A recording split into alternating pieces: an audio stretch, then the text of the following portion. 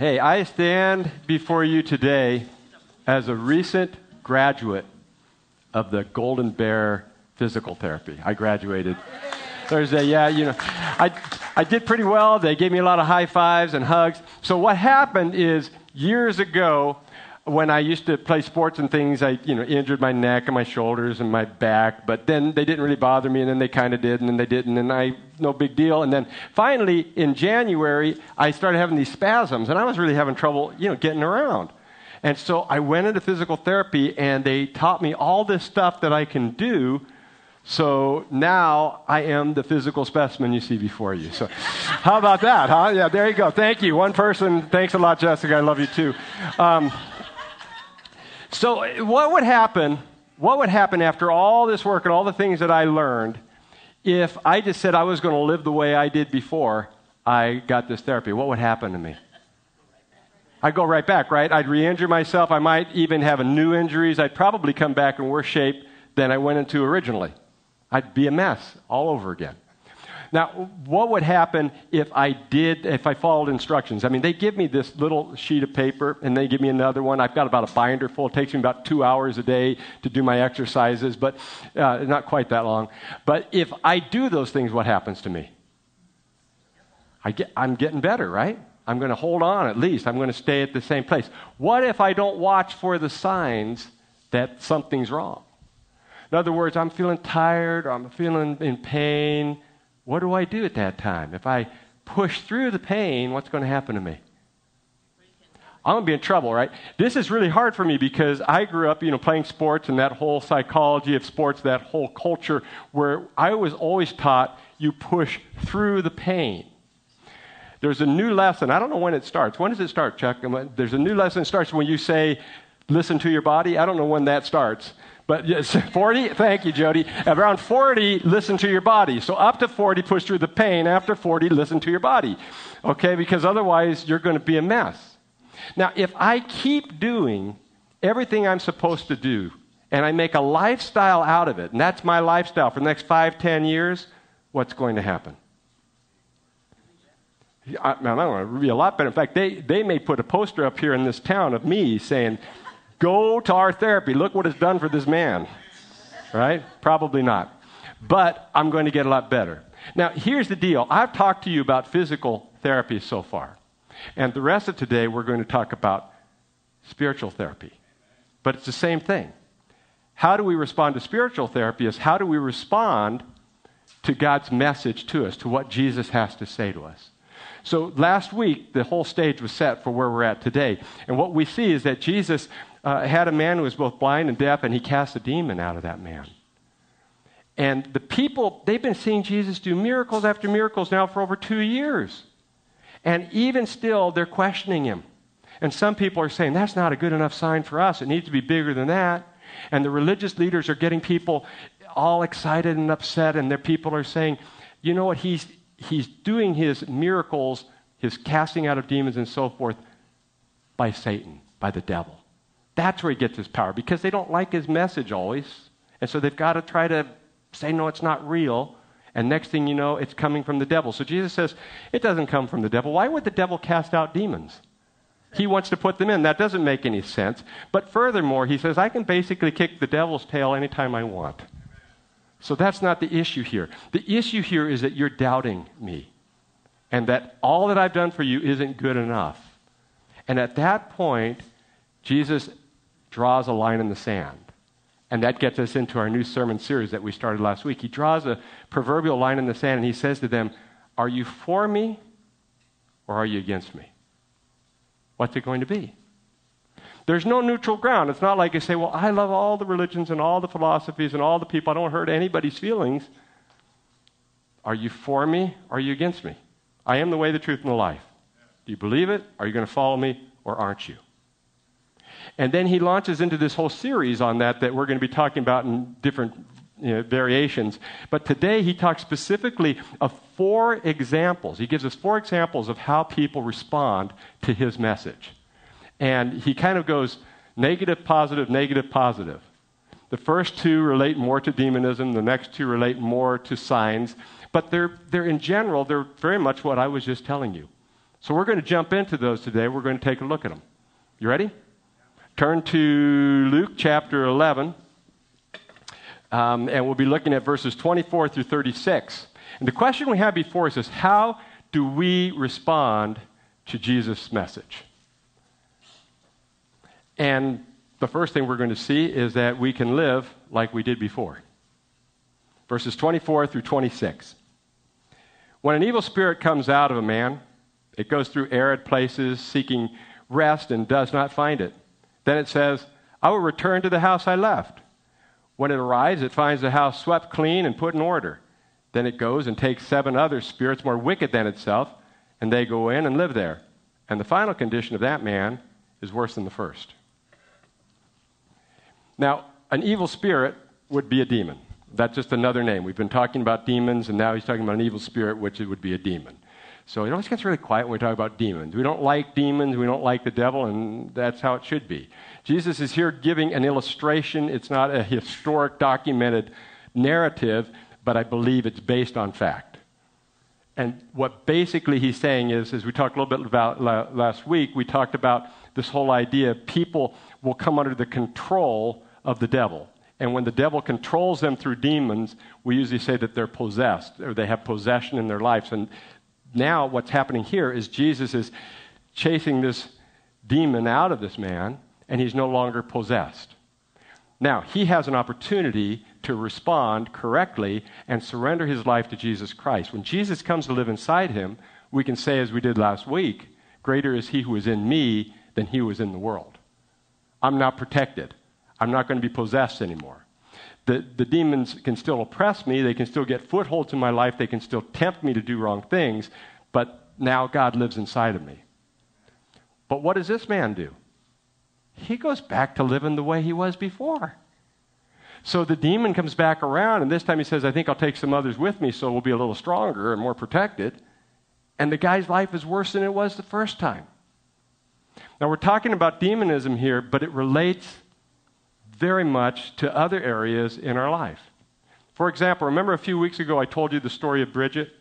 And she was the young lady that we prayed over her, and she had spinal meningitis, and she was actually dying and was on her deathbed, and she rallied suddenly and came back, and it was an incredible experience. But afterwards, Bridget recognized it was supernatural what had happened. She was grateful for it. She thanked me, and she said she was grateful that God did that for her. But then she just went on living the way she always had. And I suspect that if I saw Bridget again today, she'd be a mess, unless something's changed, because she never made the changes she needed to make. She never turned to God. And so things actually got worse for her. I mean, I've seen that happen so many times through the years, especially when I used to work in recovery ministry. I'd have people come to me, and their lives, they'd say, boy, you know, I was doing so well when I was walking with the Lord. In fact, every time I come back to church and I read my Bible and I pray and I have other brothers and sisters to hold me accountable and be my friends and encourage me, and we're involved in ministry, and I do really well. And they'd say, notice the key word was every time, because there were multiple times. And each time they'd come back, they were worse than the last time because they weren't staying with it. So the message really for us is threefold. It's 1, to receive Christ, 2, to return to Christ, or 3, to remain in Christ. So receiving Christ, how do you do that? A, you admit that you're a sinner in need of a Savior. B, you believe that Jesus died on the cross for your sins and rose from the grave. And C, you choose to follow Christ and place your faith in Him alone. And if you do that, if you're interested in that, please come and talk to us. That's the most powerful thing that you can do. If you have done that, but you've fallen away from God, maybe this is your first day back in church, I don't know what your situation is, and you come back and say, maybe I should get back in. It's time to get back in. You need to return back into church because we need each other to take care of each other. And once we're in, we need to remain. Now, summer is a treacherous time for followers of Christ. Do you know that? You need to go on vacation. It's a good thing. Go take vacation and have fun. But here's what happens.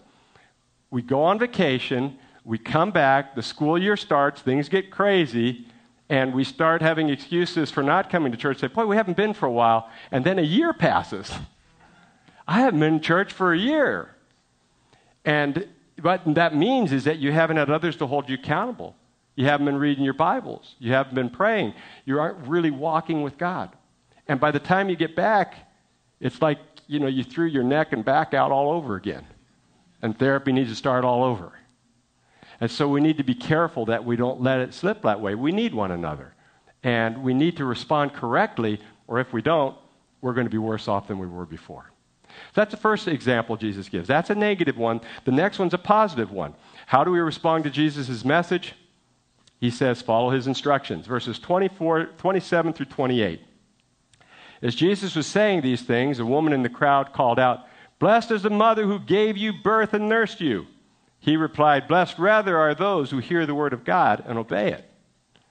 So this woman is kind of like, woman power, good job, your mom, she did a great job. She should be proud of herself. She raised you. That's awesome. And Jesus is not saying that he had a great mom. He's just saying what's more important is that people follow the word of God or God's message. That's really what's most important. And who else would say that? Mary, right? Remember Mary back early on in Luke, in the first chapter? And then she was told she was going to have Jesus as her child, and she says, "I'm your servant. Let it be it done to me as you would do." She obeys. That's what this is all about, obedience. Do what God tells you to do. And that's when you experience his blessings in your life. When you follow God and do what he wants, then you experience his joy and his fulfillment in how you live. We've got a dog. It's actually my daughter's dog, and her name is Maggie. She's a cute little King Charles Cavalier Spaniel, rather famous in some parts of this community. She actually has a Facebook page. And she's an interesting little thing, kind of a quirky little personality. We got her when we were living in a townhouse in San Diego, not thinking we would move in the country in Oakdale. And so she's adjusted. Maggie's doing all right. She's actually enjoys the outdoors, the great outdoors, and she's a smart dog. If she wants to tell us she's going to do her business, we used to have a little bell, and she would ring the bell. Time to go out now. Now she'll come to us and kind of woof, woof. We come over and she wags her tail and looks at us and we know it's time to go out. She wants to get pat, she'll sit down and we'll pat her and we'll love her and we'll hug on her. And she does all these different things. If we can clean her ears or, give her a bath or whatever, and she'll do whatever because she knows she'll get treats, right? She loves treats. She'll do almost anything for treats and love and for attention. And the dog is weird. I take her off her leash and she comes back and licks the leash and cries until I put the leash on her. I've never known a dog that wants to be on her leash. Talk about separation anxiety, right? I don't know what it is, but that's how she is, okay? My dog is exceptionally well behaved until people come to our home. Right? But listen, animals, why is it that animals are so motivated by treats and by pats and strokes and love and attention? And there is a sense in which we should be motivated by the fact that when we do what God tells us to do, he blesses us. Why doesn't that motivate us more? Why doesn't it motivate us to know that God is with us, that our conscience can be clean when we're walking with God? We can be at peace with God, and we can have a sense of his presence. We can have a better clarity of mind and know what he's doing in our life and what our gifts are and abilities are and how we line up with him and what we should be doing with our lives. We can have deep, meaningful relationships with other people. So why don't we stay there? It doesn't really make any sense, does it? That's where we should want to be all the time. It all really starts with the things we talked about earlier, but specifically here he's saying, follow my message. Do what I tell you to do. I don't know if you do that regularly, but I hope everybody here, at the very least, reads a passage of Scripture every day, maybe takes a verse and thinks about it throughout the day in your busy schedule. If you need help on that, we haven't mentioned this for a while, but on our back table we have a little booklet called The Daily Bread. And I'd encourage you to take that. Just read one of those every day and meditate on what it says to get yourself started. Because That's where we start and say, am I following God today? What can I do to grow in my relationship with Him? It becomes fun, and it's exciting. And you see God working in your life, and it can be very encouraging. So I'd encourage you to do that. Now, the next one is the negative one again, and this is probably the one that's, I'd say, really the heart of today's message, the heaviest part of it, and that is to ignore His signs. So we move more into the signs here. It's verses 29 through 32, and there's a parallel passage, Matthew in chapter 12, verses 39 through 42. Chapter 12, verses 39 through 42 of Matthew tells us the same story, so we're going to pull from it a little bit to pull out some more details that aren't in here. So let's take a look at what he says. As the crowds increased, Jesus said, "This is a wicked generation. It asks for a miraculous sign, but none will be given it except the sign of Jonah. For as Jonah was a sign to the Ninevites, so also will the Son of Man be to this generation. The Queen of the South will rise at the judgment with the men of this generation and condemn them. For she came from the ends of the earth to listen to Solomon's wisdom, and now one greater than Solomon is here. The men of Nineveh will stand up at the judgment with this generation and condemn it, for they repented at the preaching of Jonah, and now one greater than Jonah is here." Everybody wants to think that their generation has it together. But I think we're probably safe to say that there's really never been a great generation. Because generations are made up of people who are sinful people. And I guess you could probably say every generation is a wicked generation.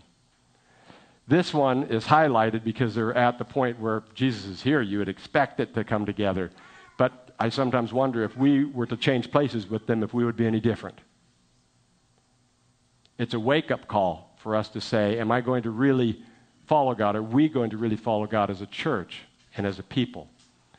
And Jesus is increasing now his intensity. And he's saying, you've got signs around here that should cause you to pay attention. And if you continue going down this road without paying attention to those signs, you're going to re-injure yourself. You're going to get in bad shape. So pay attention to the signs. I have done all these miracles for you. You're not paying attention to them. And now only one more is going to come, the sign of Jonah. Now, in this passage, he emphasizes who Jonah was, the fact that Jonah had come. And let's understand the setting. Jonah was a singular Jewish prophet who went to the land of Assyria, to the great capital of Nineveh, with over 100,000 people, one Jewish man with all these Gentiles or non-Jews. He walks in and he says, "I got a message for you from God. You need to repent and turn to Him." And overwhelmingly, the people turned to God. And it was an amazing miracle, and Assyria soon would become the most powerful empire on earth. Jesus is saying, I also am a Jewish prophet, and I'm speaking to you who are Jewish people and who know the Bible, prophecies, and teachings. Why aren't you listening to me? You see what he's saying there? And then he goes ahead and he gives another example, and he gives the example of the Queen of the South. And Matthew says that this is the Queen of Sheba. So we believe Sheba was somewhere in southwest Arabia, which still would have been a long distance at that time. It was a powerful mercantile kingdom from about 900 to 450 BC. That means that the queen was one of the most powerful people in the world and probably the most powerful woman in the world. And she comes to kind of talk shop with Solomon, get to know him, find out about him. She heard he has a lot of wisdom. And next thing she knows, she hears God's message through him, and she turns to God. And usually a person of that power isn't going to have the humility to do that.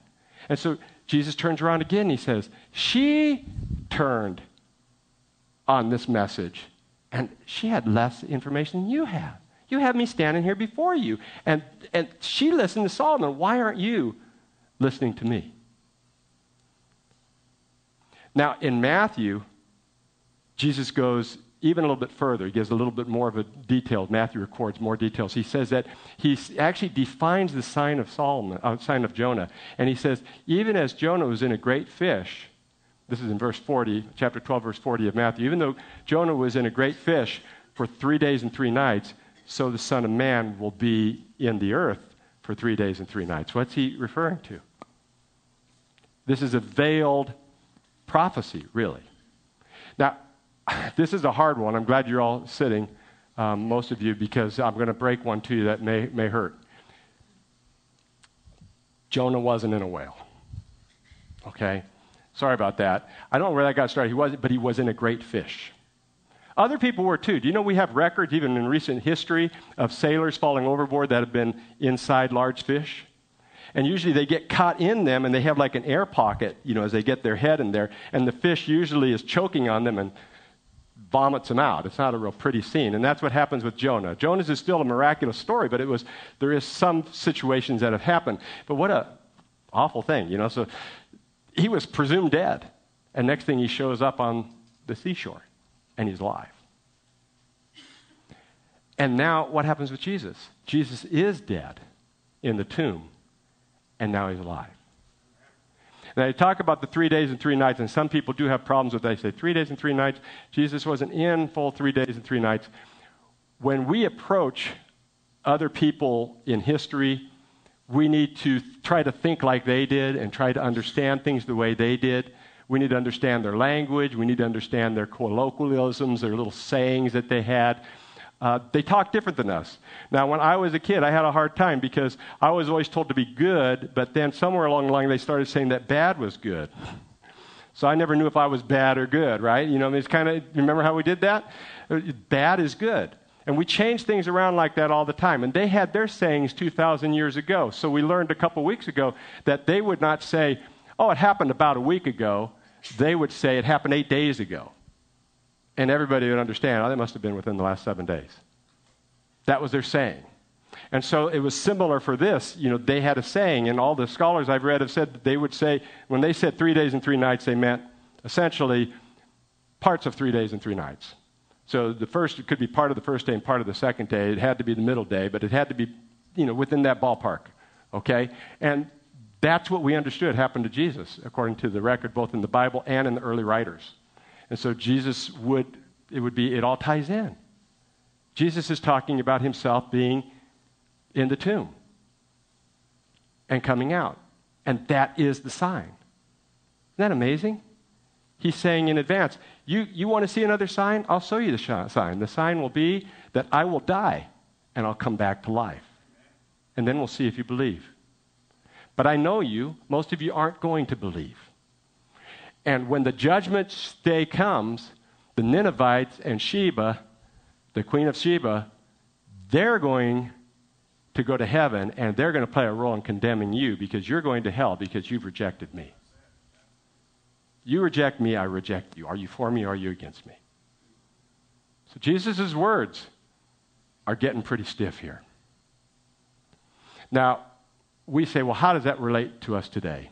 And I'll tell you what people will say. They will say, if I was there at that time, I would have believed. Have you ever heard anybody say that? Or if Jesus was here now, I would believe. Let's understand, if you were there at that time. If you were there at that time with thousands of people thronging around Jesus, what are the chances that you would have ever met him? What if you did?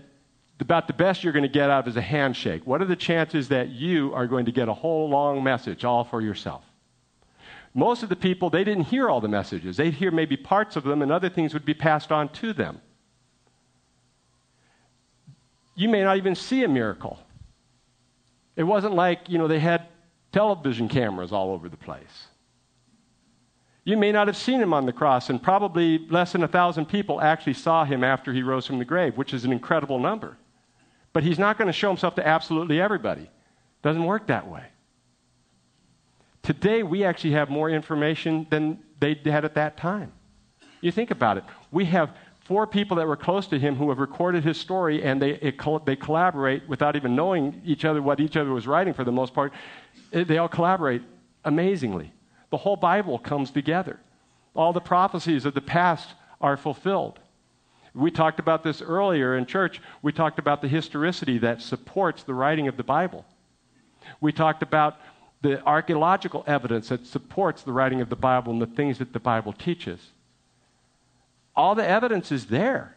The evidence is overwhelming for Jesus' death and resurrection. Historically, you can't deny it.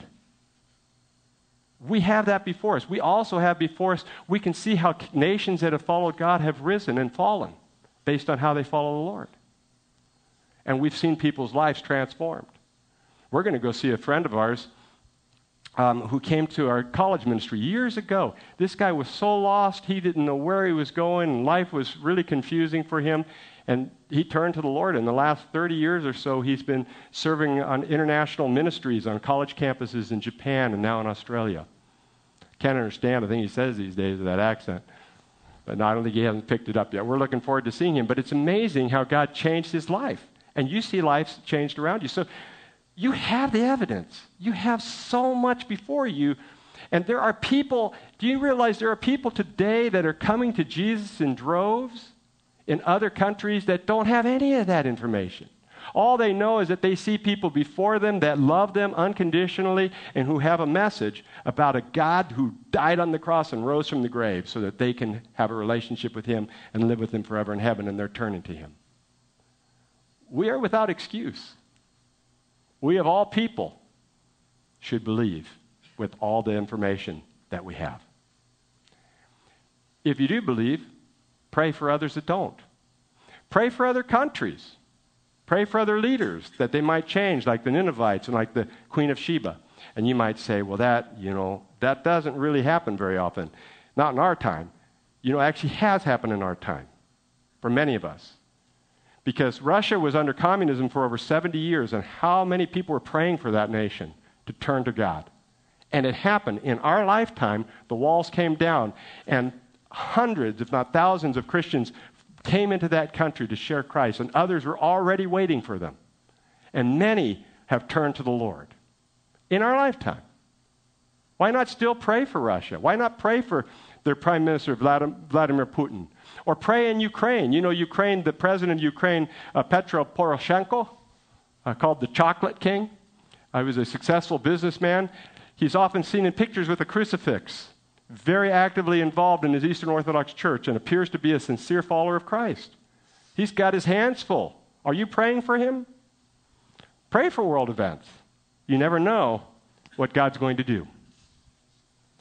Okay, last one for us. We've talked about how we respond to Jesus' message, and the last one is a positive one. Let his light shine in your life. Verses 33 through 36. No one lights a lamp and puts it in a place where it will be hidden or under a bowl. Instead, he puts it on its stand so that those who come in may see the light. Your eye is the lamp of your body. When your eyes are good, your whole body also is full of light.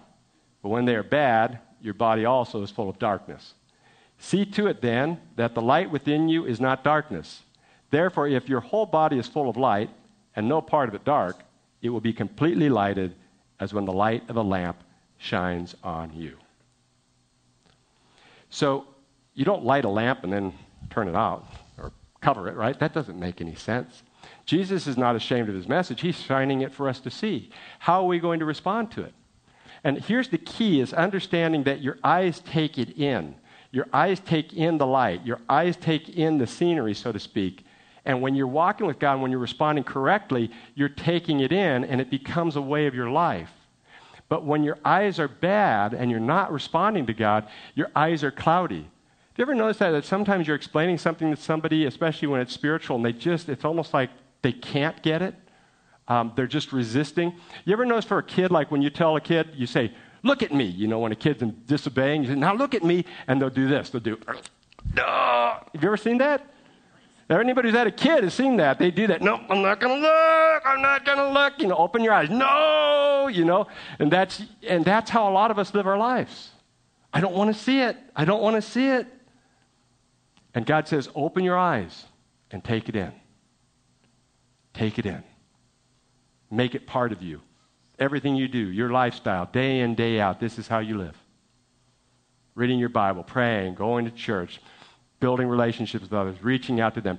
Take it in. And what will happen is it will soon start to radiate through you. And you yourself will become a light. And you yourself will become part of the message. Cool picture that he gives us. that we need to be that kind of a message. And the only command in this whole passage, and all these passages, is found in verse 35, where he says, "See to it then that the light within you is not darkness."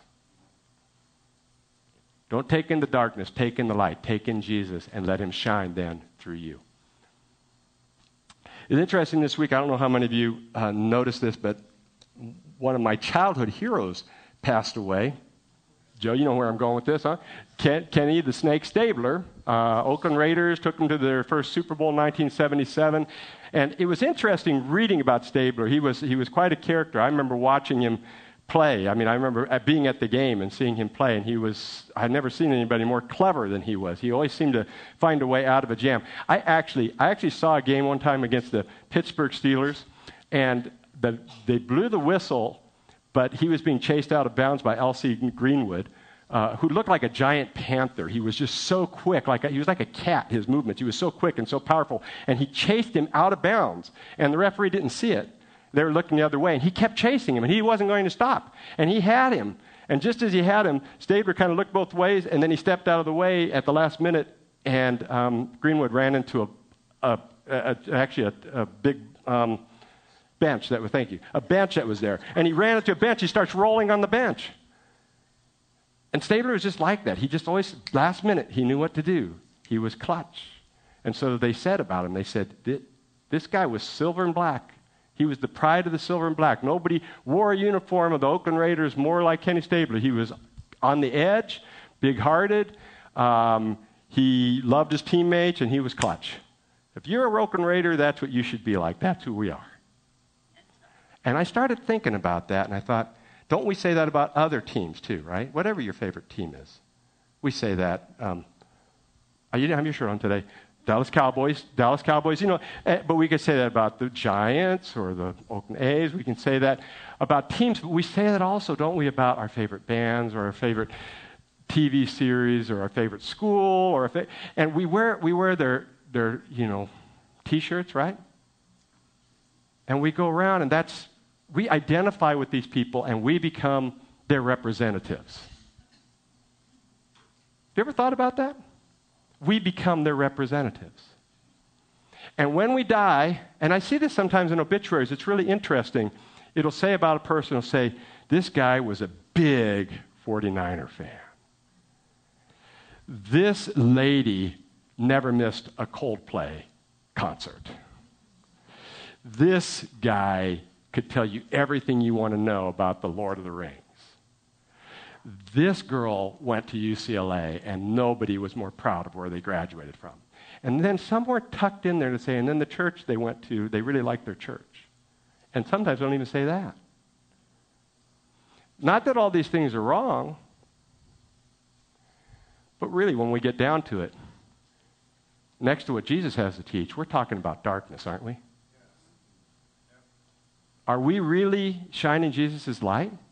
Are we being known as followers of Christ first, or are we being known for the other things that we try to represent? And people will say, look, I want to be careful because I don't want to offend anybody, and my faith might offend somebody. Guess what? If I say I'm an Oakland Raiders fan, there's people in this room that are offended. I can guarantee you, right? And you know what I'm saying? I can take any position I want. I can almost anything I say I'm for, there's going to be somebody here who's against it and is going to be offended. But all those things are immaterial. They don't matter. They're meaningless. But my faith in Christ is something that I can give somebody for eternity. So why are we ashamed of it? Why don't we let our lights shine? Now, obviously, we do it appropriately, but we should let them shine. And as we've talked about this before, we've identified, we said you need to identify, and hopefully you have, the 8 to 15 people God has sovereignly and supernaturally placed in your life. Who are they? Who are the people you can start with? Are you light to them? Do they see the difference in your life? Do they see how you live, and they see how you love them unconditionally? And do they look at you and say, boy, this is a person whose light shining in the darkness? A few weeks ago, I gave an illustration of a song by one of my favorite Christian groups, Third Day. And so then I went back and listened to their CD because I hadn't listened to them for a long time. And I found another one. They had this song where they sing, there's so many of these songs that have messages, obviously, but they have a song where they're singing, I live in the darkness, my light shines on. Like the old story, really, but I live in the darkness, my light shines on. I thought, we live in the darkness, and our light needs to shine on. That's how we respond to what God would have us do. Now, we started off talking about physical therapy. If I had to choose between physical health or spiritual health, I know which I would choose. I would choose the spiritual health, because no matter how hard I try, no matter how much money I put into it, no matter what I do, this body is going to fall apart, and I'm going to die. I can't stop that. But spiritually, I can walk with God for eternity. So that's what's most important to me. Will you join me in a word of prayer? Father, thank you so much for who you are. Thank you that you are the light in the midst of the darkness, and that we can be lights too. Beacons for people to come to know you and grow in their relationship with you and become part of your kingdom and to experience true spiritual health. Lord, I pray that as we examine these things, that we would consider it may just be one or two things that might hit us that will help us to walk more closely with you.